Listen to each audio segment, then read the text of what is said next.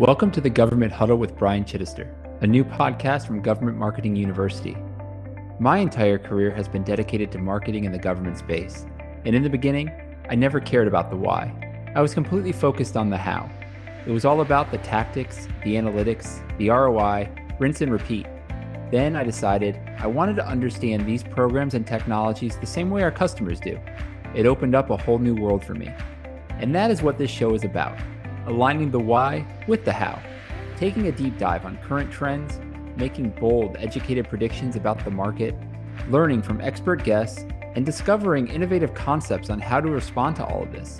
So join us as we talk about all things government marketers need to know about today, tomorrow, and beyond. Come on, let's huddle up.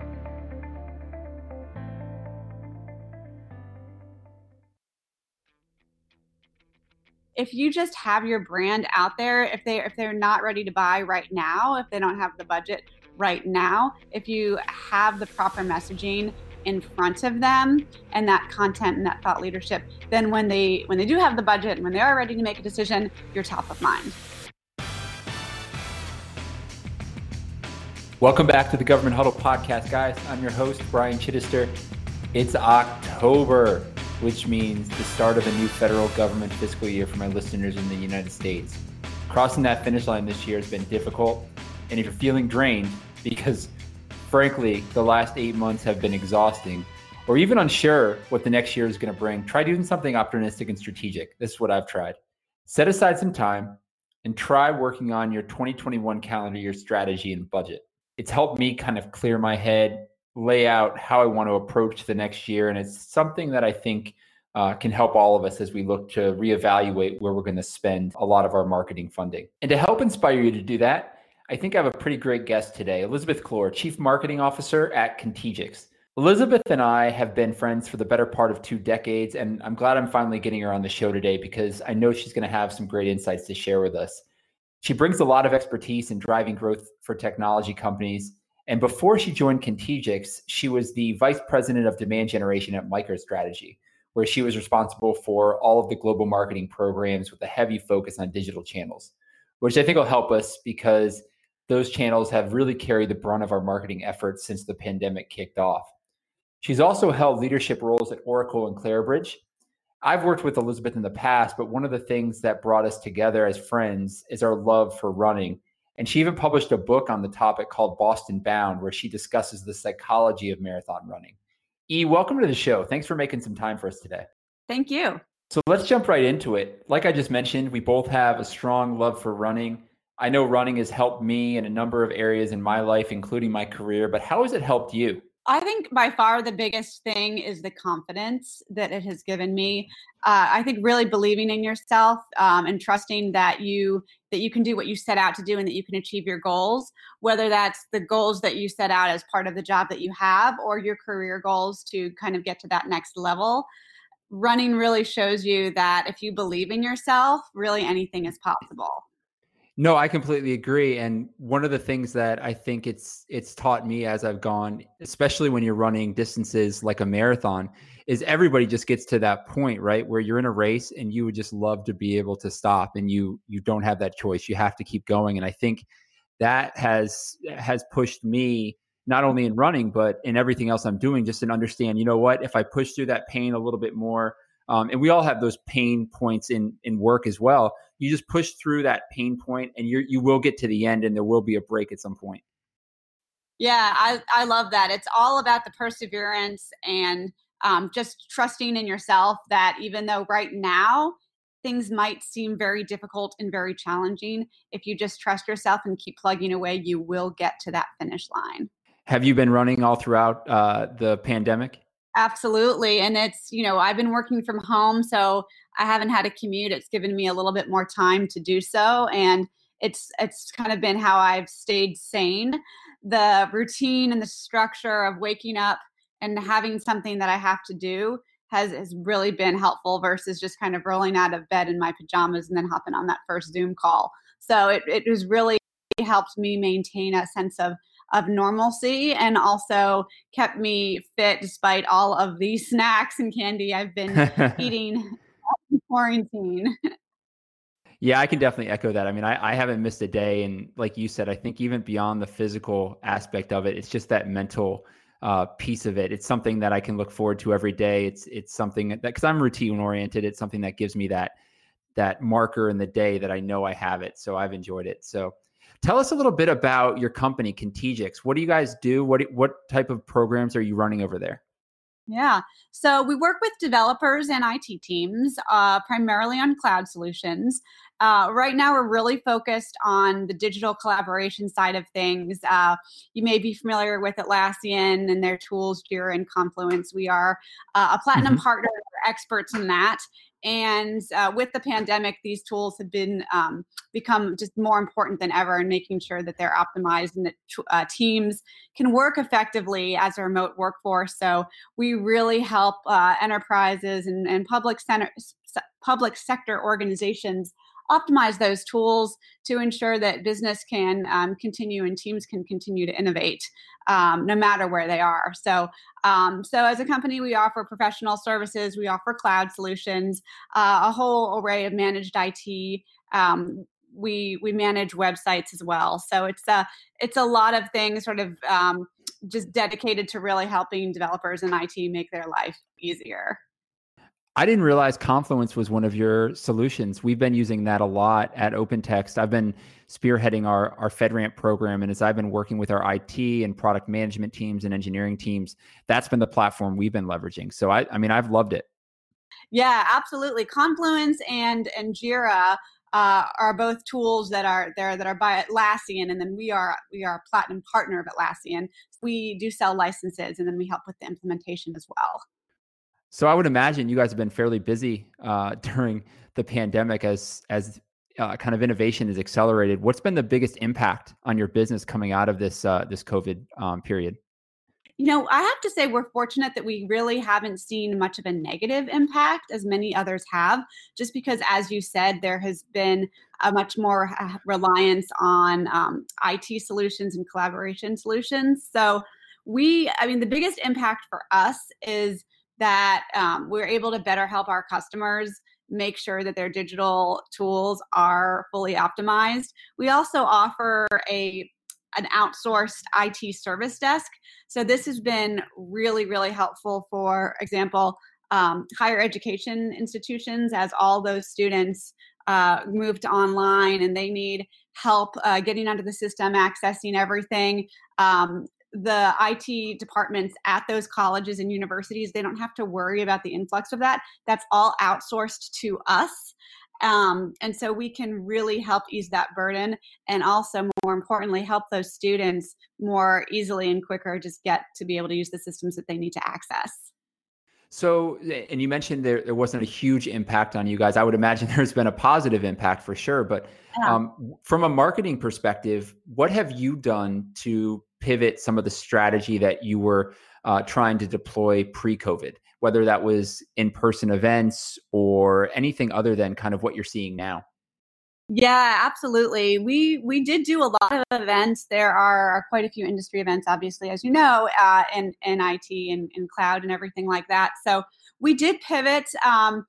And what we did was, we know that there's digital fatigue. We know we were one of the companies sending all the emails. I know that the first month of the pandemic, email marketing just blew up, and we were emailing our customers one or two or three times a week, even just staying in touch and communicated. But the biggest pivot was really to become helpful and to change our tone of the marketing.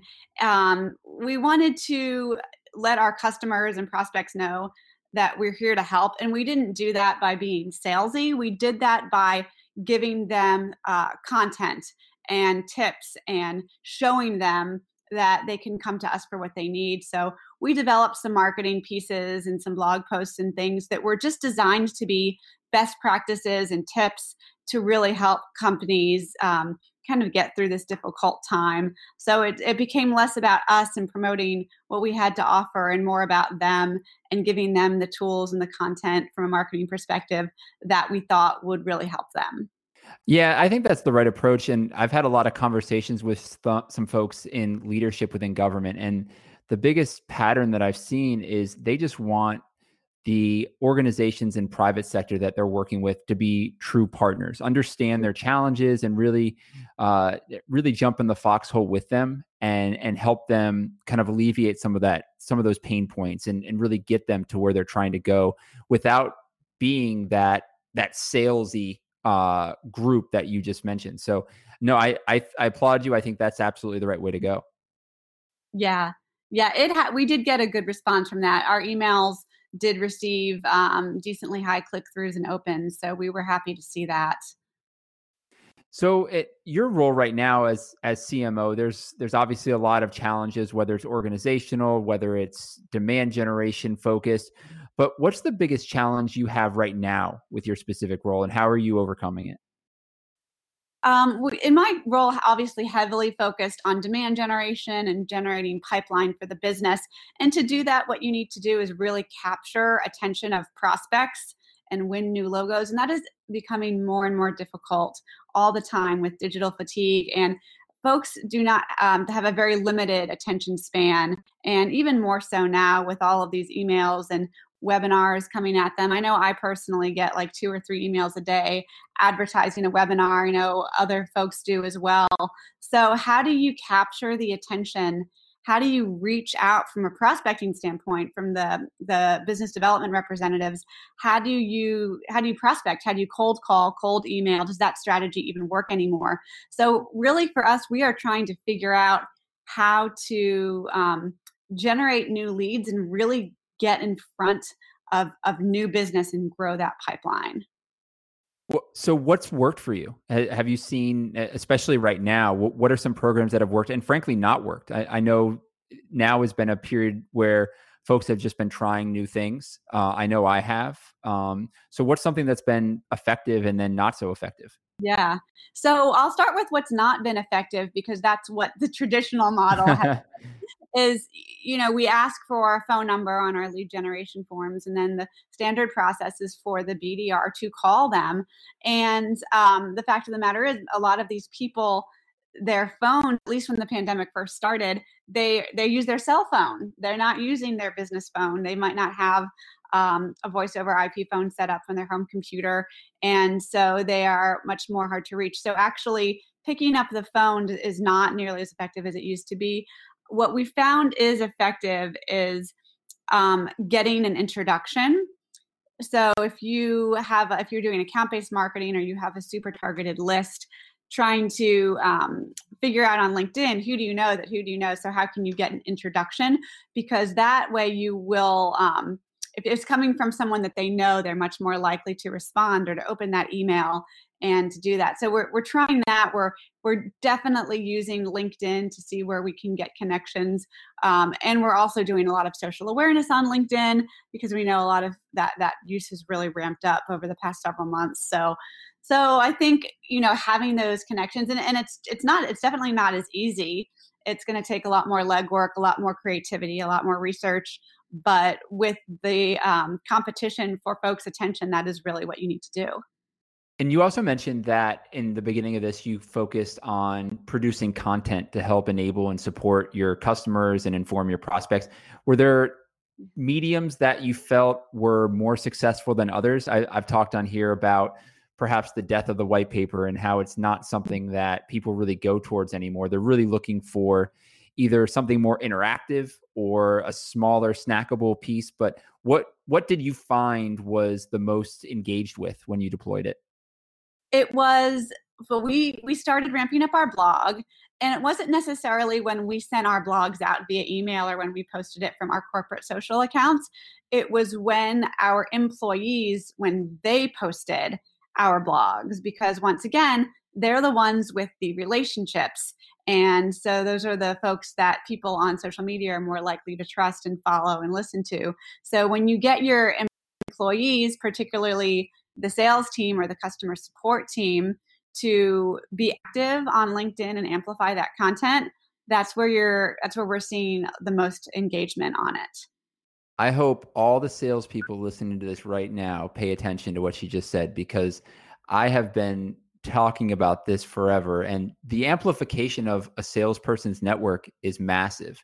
it goes beyond even what the company can do, especially from a paid strategy perspective. So I've been saying over and over again, if there's content out there, guys, post it and get it out to your network. So I'm glad you said that. I think it's highly useful, it's highly effective, and it's something that's so simple, right?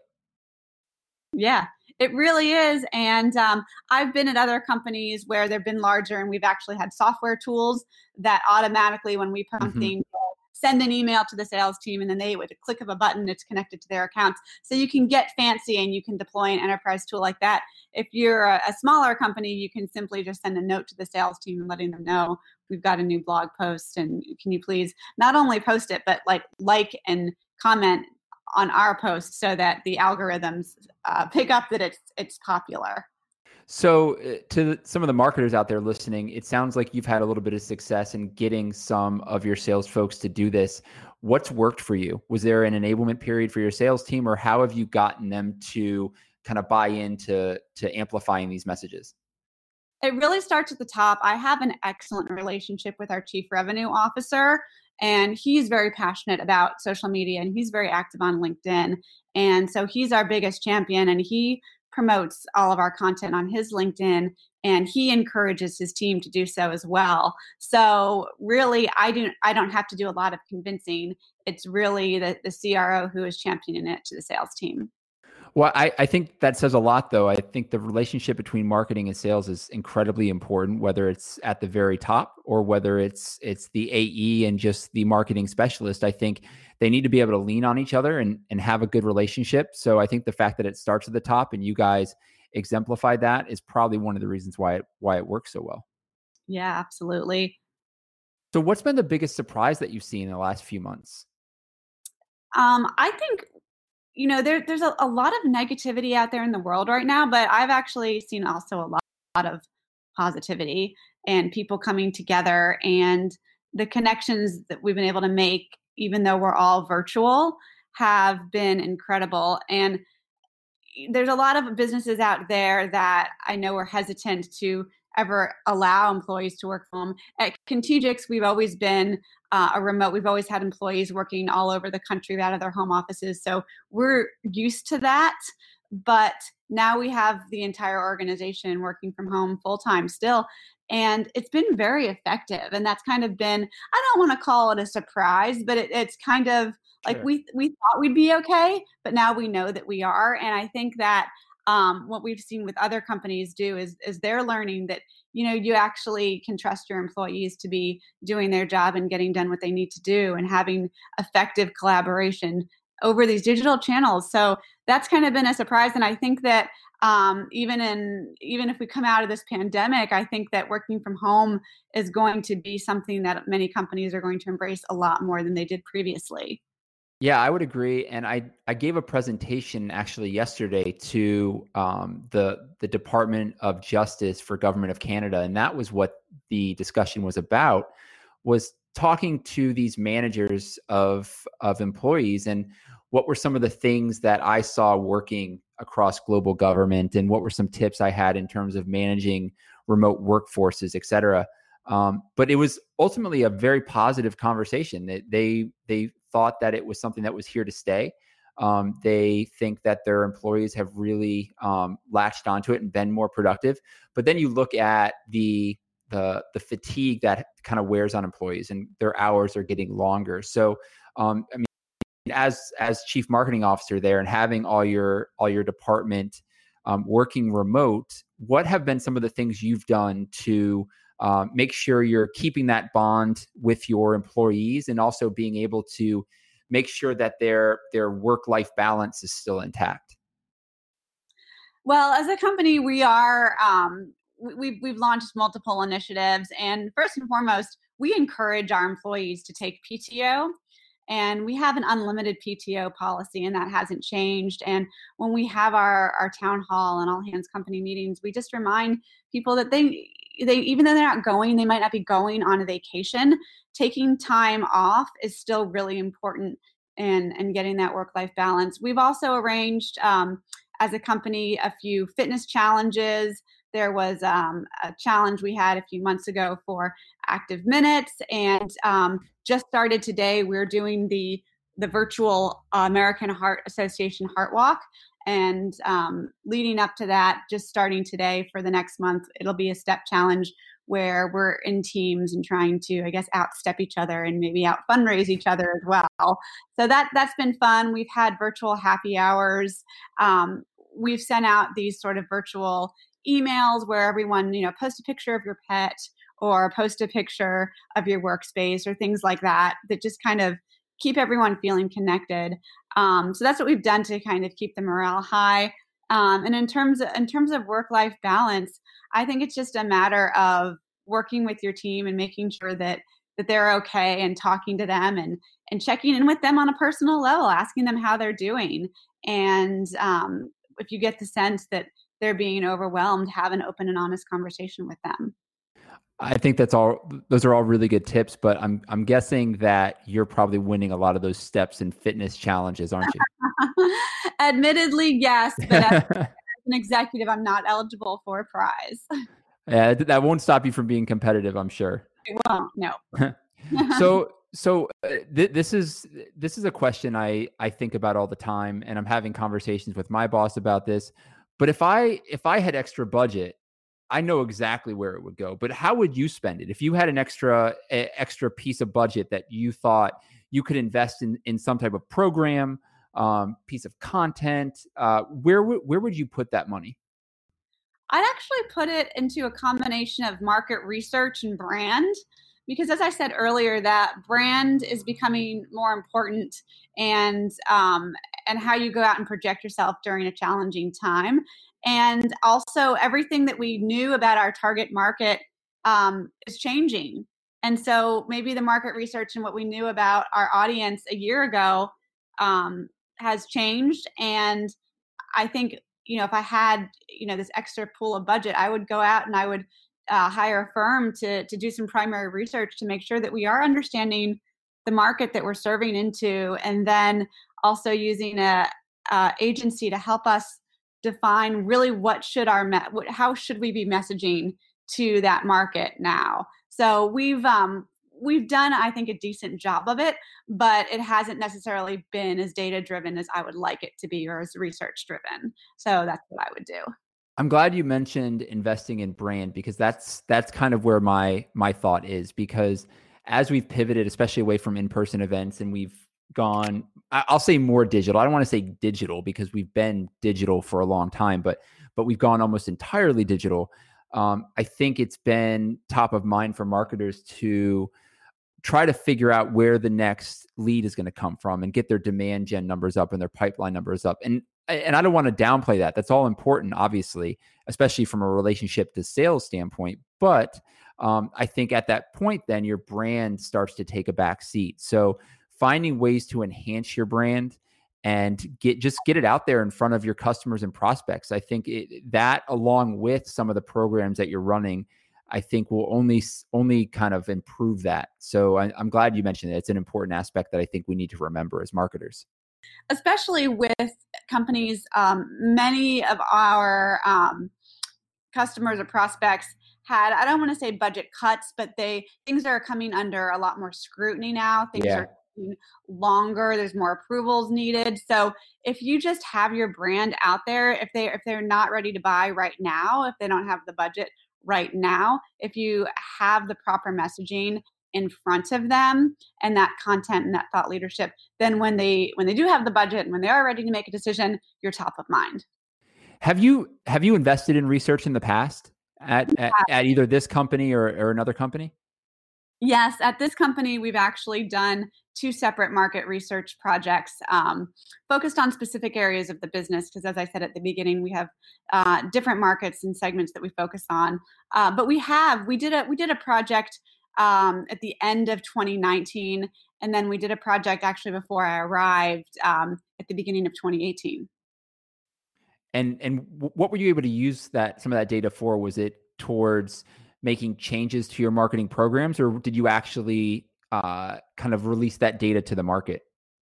We did not release the data to the market. The project that we did was to really better understand the needs of our buyers, to drive the product strategy and the messaging strategy, and to understand where within that market was our sweet spot. So we had the market research agency interview customers, and also just folks out there in the market who might not be using us, to understand what their perception was of us, where they saw our value, so that we could take our value and amplify that. Because we didn't necessarily know, we might be marketing this one area pretty heavily where truly our customers believe that our value is in another area. So what the market research did was, in interviewing our customers, getting to the heart of what is our sweet spot, why do our customers value us, and how can we make sure that we amplify that in our branding and messaging. So when you got the results back, without getting too specific, was it something that solidified your thought processes, or was it really a surprise to you, or somewhere in the middle? It was not a surprise.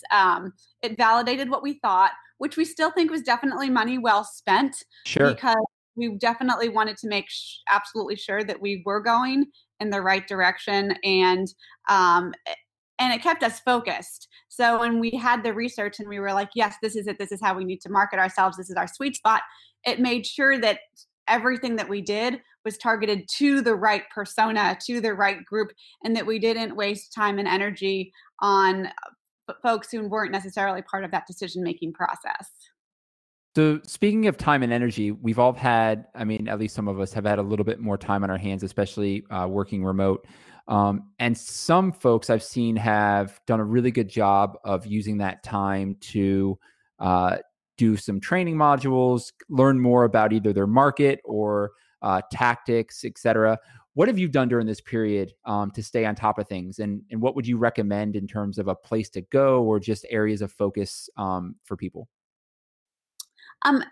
What we've really done is we've taken a step back and focused a lot, at least the executive team, on our growth strategy.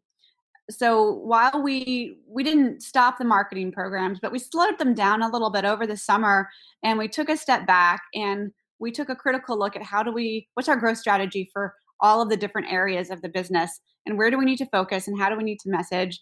And we spent a significant amount of time, at least in one area of the business, on going through kind of a lean canvas product positioning exercise, so that it would drive the product strategy and the market strategy, the go-to-market strategy for one of the business areas. And that was critically important for us. And I think that if it had just been business as usual, we may have not, we probably would have done that, but we may have not had the focus that we did. No, I think that's excellent. Is there an area that you get really curious about? I know, and to some of my listeners, you and I used to work together. It feels like forever ago now, but I know one of the things that you were really strong in, especially, was your ability to write and content generation. But I'm sure as you've gone through your career, there's probably been other areas of focus that you've either been curious about, or just you've wanted to strengthen. So what are some of those areas? I would definitely, and as I said before, the product, kind of the product positioning, and ensuring that the product that working with our product team to ensuring that the roadmap that we has matches what the customer needs are. So taking the market research that we did at the end of 2019 and developing a product roadmap off of that is something that I had not historically been as focused on at this company or previous companies, but it was a definite need. So that was one area where we sort of really ramped up our efforts, was on the strategy and product positioning side of things. So as you were working with some of the product managers, it sounds like, was there anything that you took away from those experiences you think would be useful for some of our listeners to understand? I think absolutely. I think what I learned was that and I've known this, and I think everyone knows this, but you really need to actually go through and do this to really understand it. It's all about the customer's pain points and the customer's problem. And it's not about, well, what's easy for us to put out there, or what can we sort of package up that might be easy for us to do that could maybe sell and make a good margin on. That is not going to cut it. You really do need to understand what is going on in the market and take a close look at what you're offering today, how is it meeting customer needs, where are the gaps, what do customers still need, and come up with a strategy on how you can profitably build a product to meet those needs. So I think we tend to move quickly and forget that at the end of the day, this really is all about serving a customer need and understanding that customer need. So I would say to the just even though you know that, remember that as you go through everything that you're doing with your marketing. I think that's excellent. The thing I've also found too in working with product managers or engineering teams is as I get closer to the product, it helps me understand the best way to articulate it back out to the market. Have you found that? Yes, absolutely. If you don't really understand the product, you're just you end up sort of using buzzwords and you can't get as specific as you need to, and then you might not be able to be honing in on those key differentiators. No, actually, I love that you said that because the number of times we see buzz terms, buzzwords out there that people have to stop and say, "Well, I don't really know what that means." I mean, for a while, digital transformation was just a buzzword. People didn't really understand what it meant. It meant, I guess, modernization or innovation, but what truly did it embody? And I think that's really good advice. I think understanding the customer, understanding the pain points to that level of granularity is really important. I think we all could say, if I ask somebody, what does your customer struggle with? I'm sure I could rattle off a couple things pretty quickly. But if they say, no, really, tell me their pain points on a daily basis, I think some of us would struggle there. So I think the fact that you invested in that research, you're working with your PMs to really dig in and not only help it inform marketing, but help it inform the roadmap is incredibly important. Absolutely. And it's interesting. I was going to bring up that same term, digital transformation.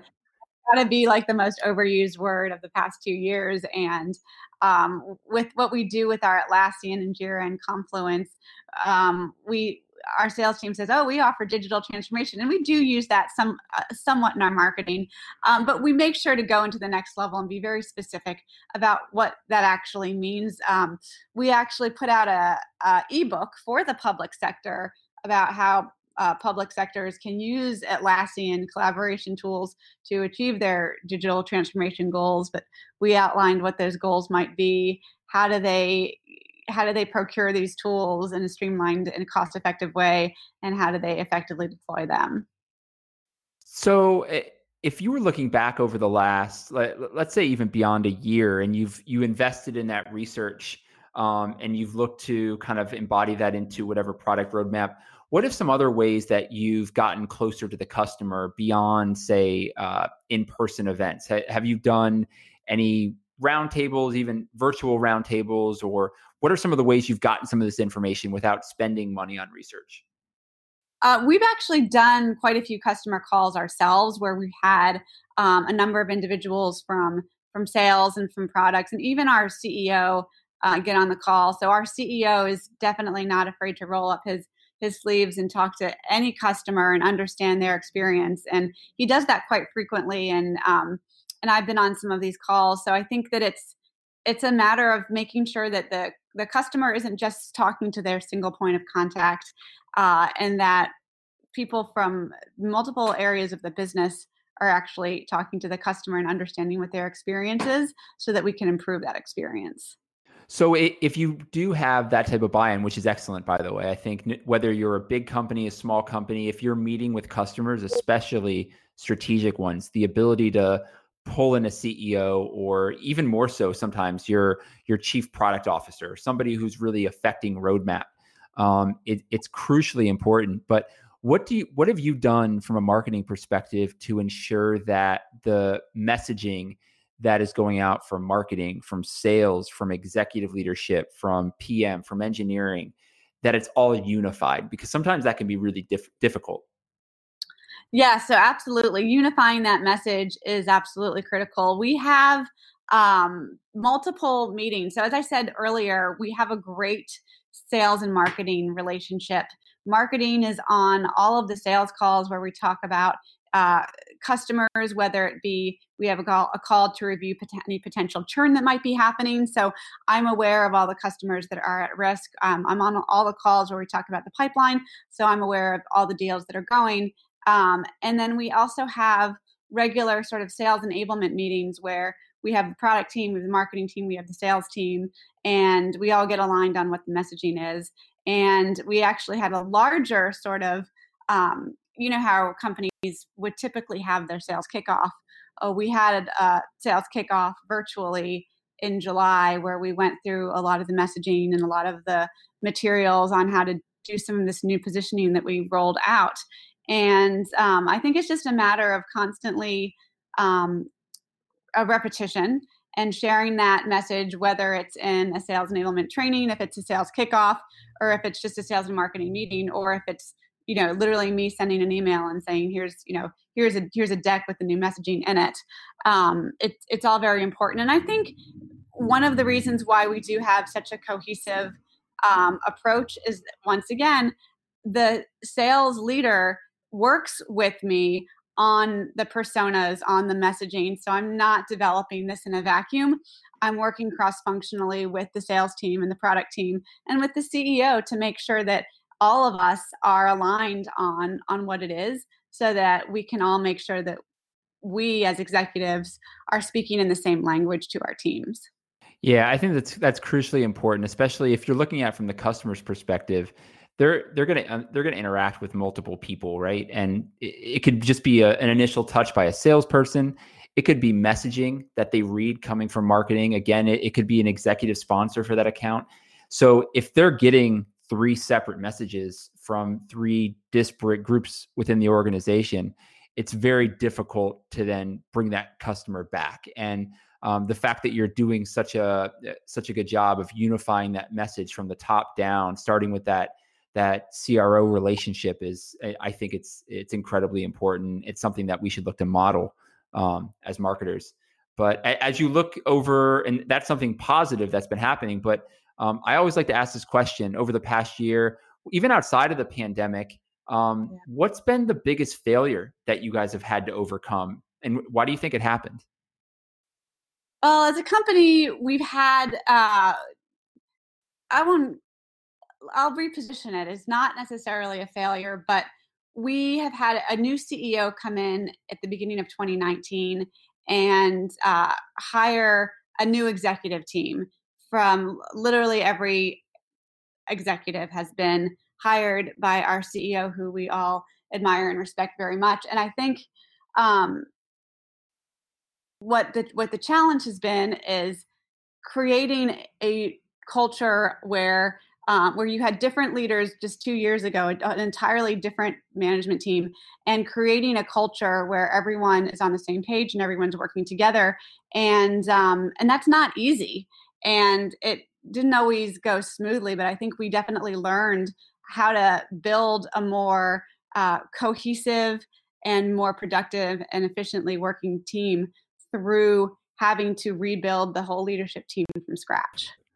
No, I think I mean, anybody listening right now, I think, would say, whether it's an entire executive team, but even just a new CEO coming on board, can be difficult to navigate no matter what department you're in. So I agree. It's certainly a challenge. And it sounds like your alignment with every other organization within the company is kind of, for your department, helped streamline and accelerate to get you guys back to where you need to be. So that's excellent. Any final thoughts as we close things out today? Final thoughts. I would just say that you know, when does the pandemic officially end? I don't actually think there's going to be a day where we say, oh, it's May 20th and the pandemic has officially ended today. I think it's just going to be this long, kind of gradual return to normalcy. And so we're all going to have to continue to adapt and grow and learn together, and realize that we're all on this road together, and never forget that teamwork is really what is going to pull us through in this difficult time. And when we do emerge on the other side of it, I think things are going to look a lot different, but I think that there are going to be a lot of things that we learn from a business perspective from this. So I'm definitely up to the challenge, and I know the rest of my team is as well. No, I couldn't agree more. Like you said, there isn't a hard date where we can say, okay, let's just get to this point and things will just go back. And even if there was a hard date and we said things are going to go back, what are they going to go back to? It's not going to be the same. So I think I think that's a good way to leave it, be ready for the unexpected, because it hasn't been what we expected so far. So why would we expect the future to be the same? So really, really good advice. Elizabeth, thanks for your time today. We've covered a lot, and I think you provided a lot for my listeners to chew on. So I appreciate it. I really appreciate the opportunity so much. Thank you. This has been another episode of the Government Huddle podcast. You can check out more of our episodes by heading over to gmarku.com or on iTunes, Google Podcasts, and Spotify. And like I mentioned before, we're also now available on Amazon Podcasts. Please feel free to connect with me on LinkedIn or on Twitter @ChittisterAB. Thanks for listening, guys. Bye for now.